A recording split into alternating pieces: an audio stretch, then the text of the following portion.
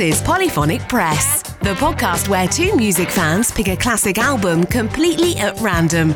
Using the patented random album generator, they are given an album to review from a curated list of over 1,000 classic releases, spanning multiple genres. And now onto the show. Here are your hosts, Jeremy Boyd and John Van Dyke.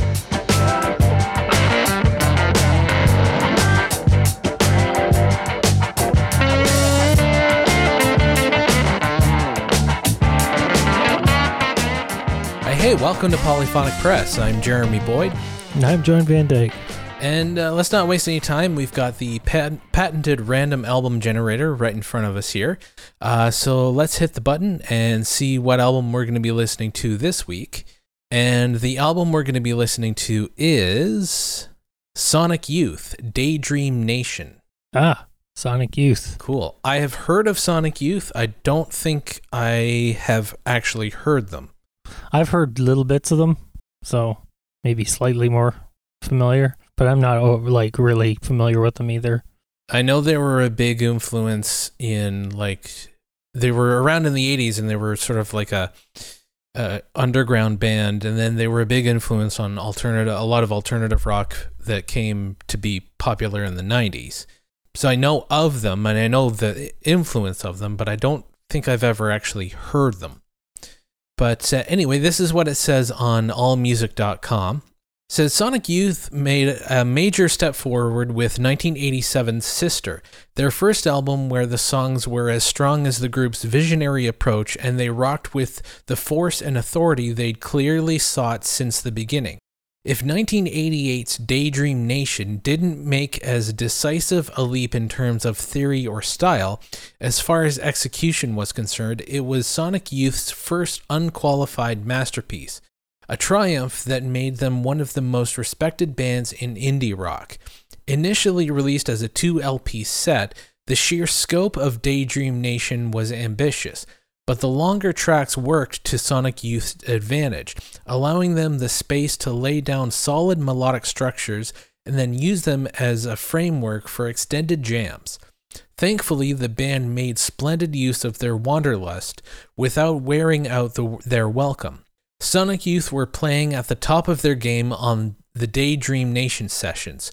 The guitar interplay between Thurston Moore and Lee Ronaldo was stronger and more intuitive than before, and bassist Kim Gordon and drummer Steve Shelley had grown into a powerful rhythm section that cut an impressive groove, giving the band a greater freedom to explore the space around them without getting lost.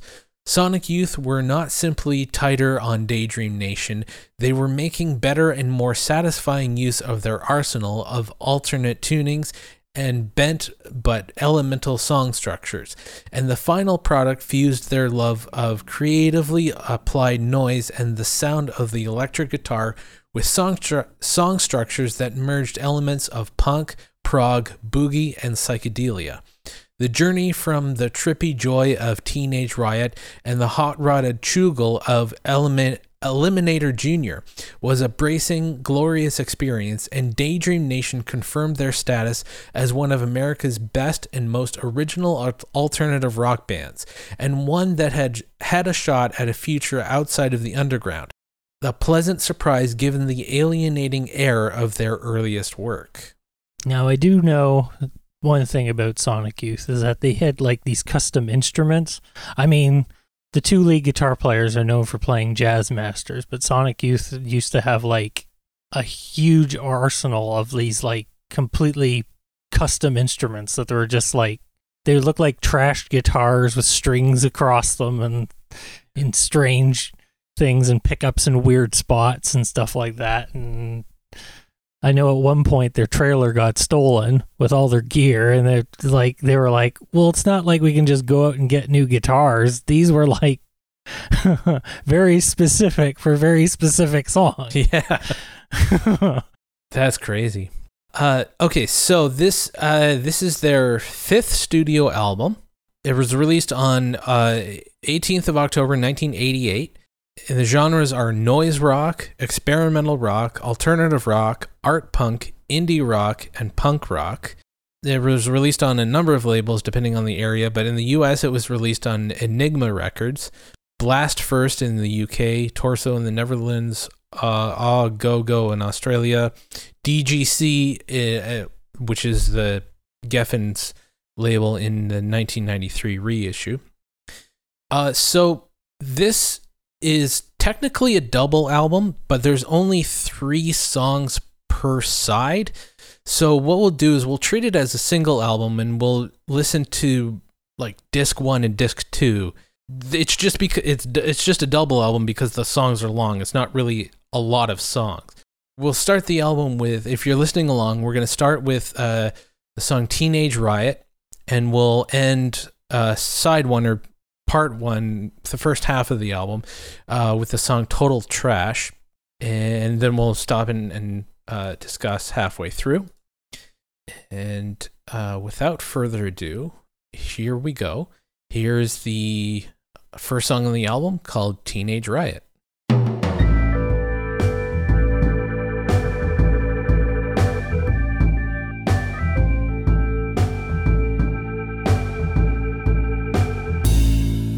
All right, ending the first half of the album with the song Total Trash, which is it's a cool title and a cool song. I like that. I'm really liking this so far.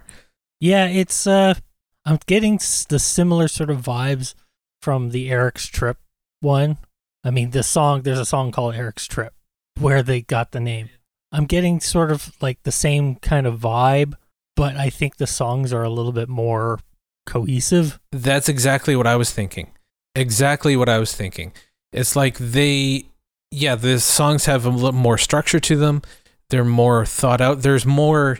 It is a genre of noise rock, but it's like the noise elements, the noise parts are more intentional. Rather, like they're more deliberate. Less random. Less random, exactly. They feel like it's part of the song.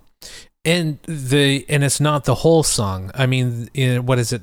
I think it was the second song, Silver Rocket.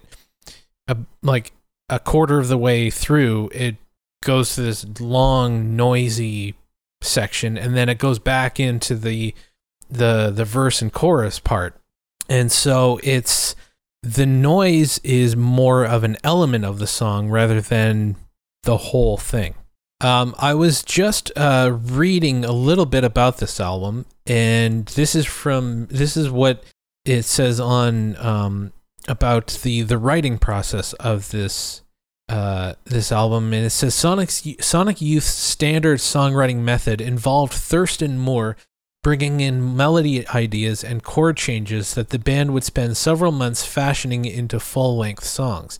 Instead of paring the songs down as the group did with previous records, the months-long writing process for Daydream Nation resulted in long jams, some lasting over half an hour.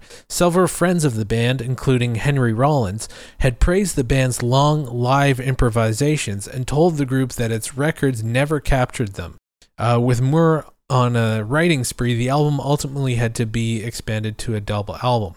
So that's why the songs are a little bit long. It's because they were known for these long jams. And Henry Rollins said that you need to do that on the record. They said, you guys are amazing live, and you do these things live, but it's not really captured on your albums. You need to do that on your albums. So this is sort of like their live shows, or what their live shows would be like, captured on an album, on record. And so that gave me some insight. It was like, okay, so that's why a lot of these songs are a little longer. That's why it has these noise rock elements, and they're taking, I guess what they're doing is they're taking the best parts of the jams and sort of boiling them down to these shorter, quote unquote, songs. But some of the highlights from, like, I loved the first song, Teenage Riot. That was right out of the gate. That was a really great song. And the Sprawl had a really cool guitar part. I really liked that as well. Yeah, I think I liked the Sprawl too. That was pretty cool. I do know why I never got into Sonic Youth. I was I was in college, and it was either Canadian Music Week or North by Northeast. I can't remember, but we were going around to these bars and we were seeing all these bands, and one band set up, and it was just a noise rock band, and that's all they were doing. And I turned to my friend and I said, my friend Lloyd, and I said, oh, this sucks. So like, what is this? And he said, oh no, man, this is cool. This is like Sonic Youth. I said, well, okay, well, I don't like Sonic Youth then. So I think that's why I avoided them. Yeah, I'm not really a huge fan of noise rock for the most part. Like I can sort of get a little bit behind this one just because the song structures are there, but the noise rock portion of it is still a little beyond me, to be perfectly honest. I think of it more as like an ambient sort of thing. Yeah, I can get that. I think of it as like not so much music, but more like a soundscape, like just like making a sound. Not so much music, but like I don't know, seeing what creating a texture, I suppose. The other thing that I was reading about them is they used alternative tunings on their guitars, and so the reason is because you like you were saying earlier, they had these like really cheap guitars that's all they could afford, and cheap. It says like cheap guitars sound like cheap guitars, but there's a quote from Michael Azerrad, who wrote that Sonic Youth could only afford cheap guitars, and cheap guitars sounded like cheap guitars, but with weird tunings or something jammed under a particular fret, those humble instruments could sound rather amazing. Bang a drumstick on a cheap Japanese Stratocaster copy in the right tuning, crank the amplifier to within an inch of its life, and it will sound like church bells. Well, I don't know about church bells, but it definitely sounds interesting. It's definitely interesting, and it's I like that ingenuity, that experimentation, that sort of like, well, we have to work with what we've got.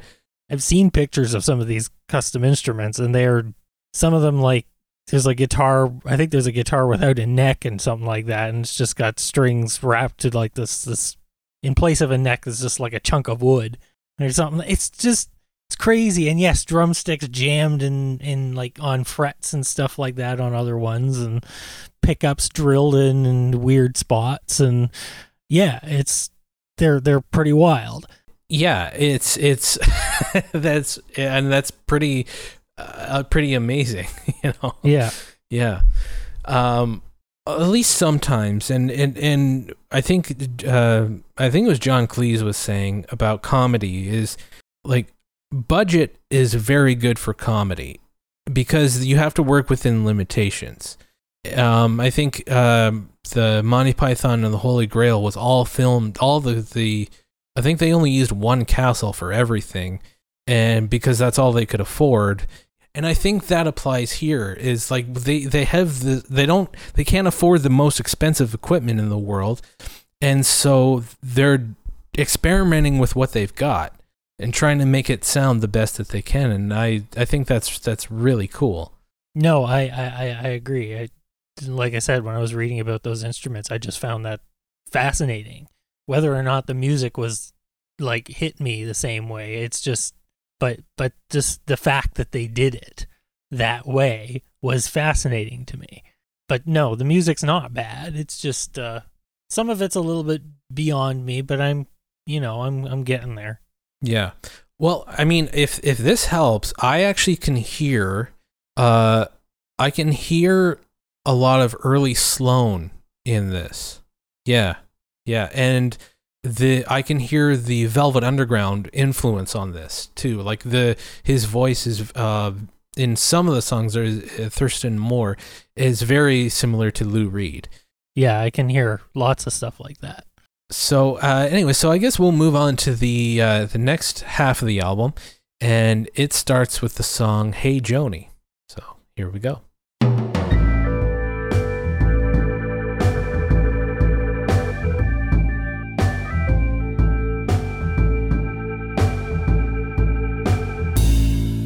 Okay, and ending the album with trilogy with Part A, The Wonder, Part B, Hyperstation, and Part Z, Eliminator Jr. Oh, that was a journey. Yeah, I think I like the second half a little bit better than I like the first half, but it might be just because I'm starting to sort of get used to it.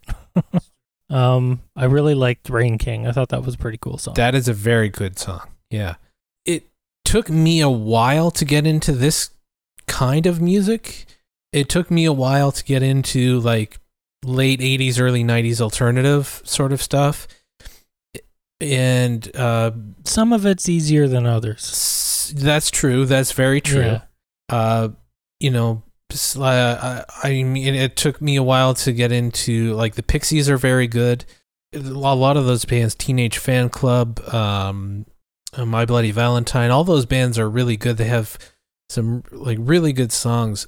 And when you think about what was dominating the radio in the 80s, and it's like, this is... It's like, I thought I hated 80s music. No, I just hate 80s mainstream music.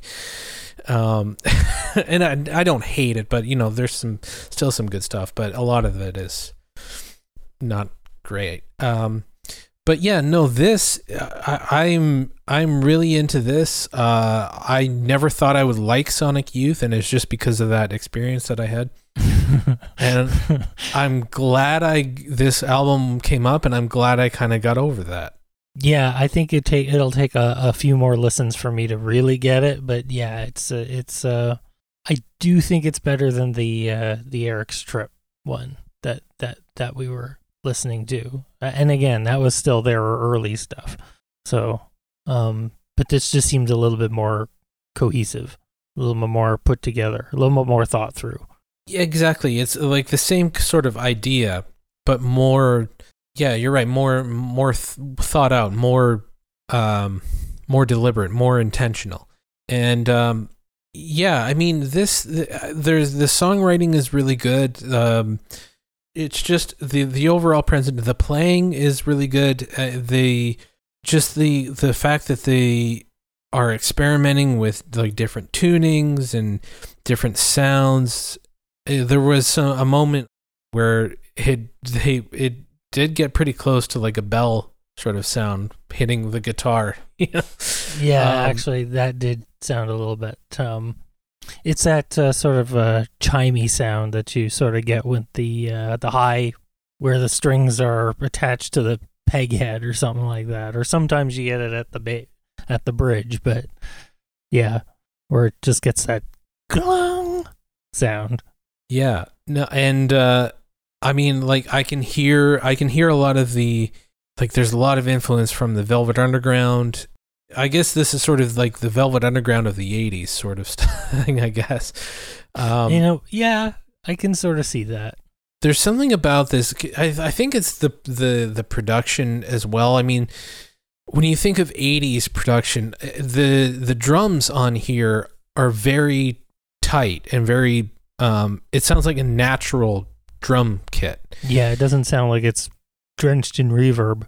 Yeah, exactly. Sometimes there's a lot of chorus on the guitar, but it wasn't every song. It wasn't every song, and yeah, it was used sparingly. And I don't mind chorus on the guitar if it serves the song. And but yeah, the overall the sonic quality of it is, it actually sounds timeless because of that, because the drums and it sound very natural, and it's not drenched in reverb.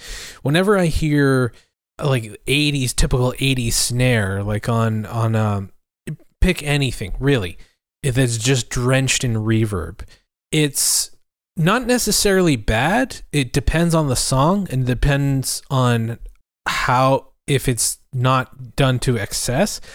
But it still sounds like the 80s. Like, it still sounds like that decade, that time. This could have been recorded yesterday, or, and it would have been, it still would have, you could have told me this was a new album and I would have believed it. It has a timeless quality to the sound of it. Yeah, it's not relying too much on the tropes of its time. No, I agree.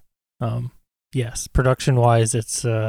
I don't know exactly what was going on in the boardrooms of the music business at that time, but everybody seemed to have to do certain things in the 80s, and it just was too much. But it's just funny. It's like whenever I hear something like this and it's like, oh yeah, it's from the 80s, and I hear it, it's like, that doesn't sound like... Because I have this preconceived idea in my head of what the 80s sound like. Exactly. 80s production sounds like 80s production until it doesn't. And then you go... Well, that just doesn't sound like the 80s. Yeah. So I'm pleasantly not surprised, but like it's refreshing to hear something from that era that sounds like this. So the question, would you listen to this again? Probably. Not immediately, but I think I'm going to have to at some point just to sort of come get it. Like certainly the second half I'd probably go through again at least. It just seemed to be maybe just, I don't know. I guess so. Yes. Yeah, I would too. I mean, I think I might like it a little more than you do, but I really like this. And yeah, I might be a fan of Sonic Youth now. So yeah, I really, really enjoyed this album. So yeah, I think I'm going to be adding it to my collection. All right, so I guess we'll end the episode there. Thank you so much for listening if you made it this far. We actually want to hear from you, whether you agree or disagree with our review of this album. You can always reach out to us by going to the contact page of our website, polyphonicpress.com. And while you're there, you can check out previous episodes. And if you want to support the show, you can do that by going to buymeacoffee.com/polyphonicpress. It's really easy. You don't need to sign up for anything. All those links are in the show notes, and I think that just about does it. I'm Jeremy Boyd. I'm John Van Dyke. Take it easy.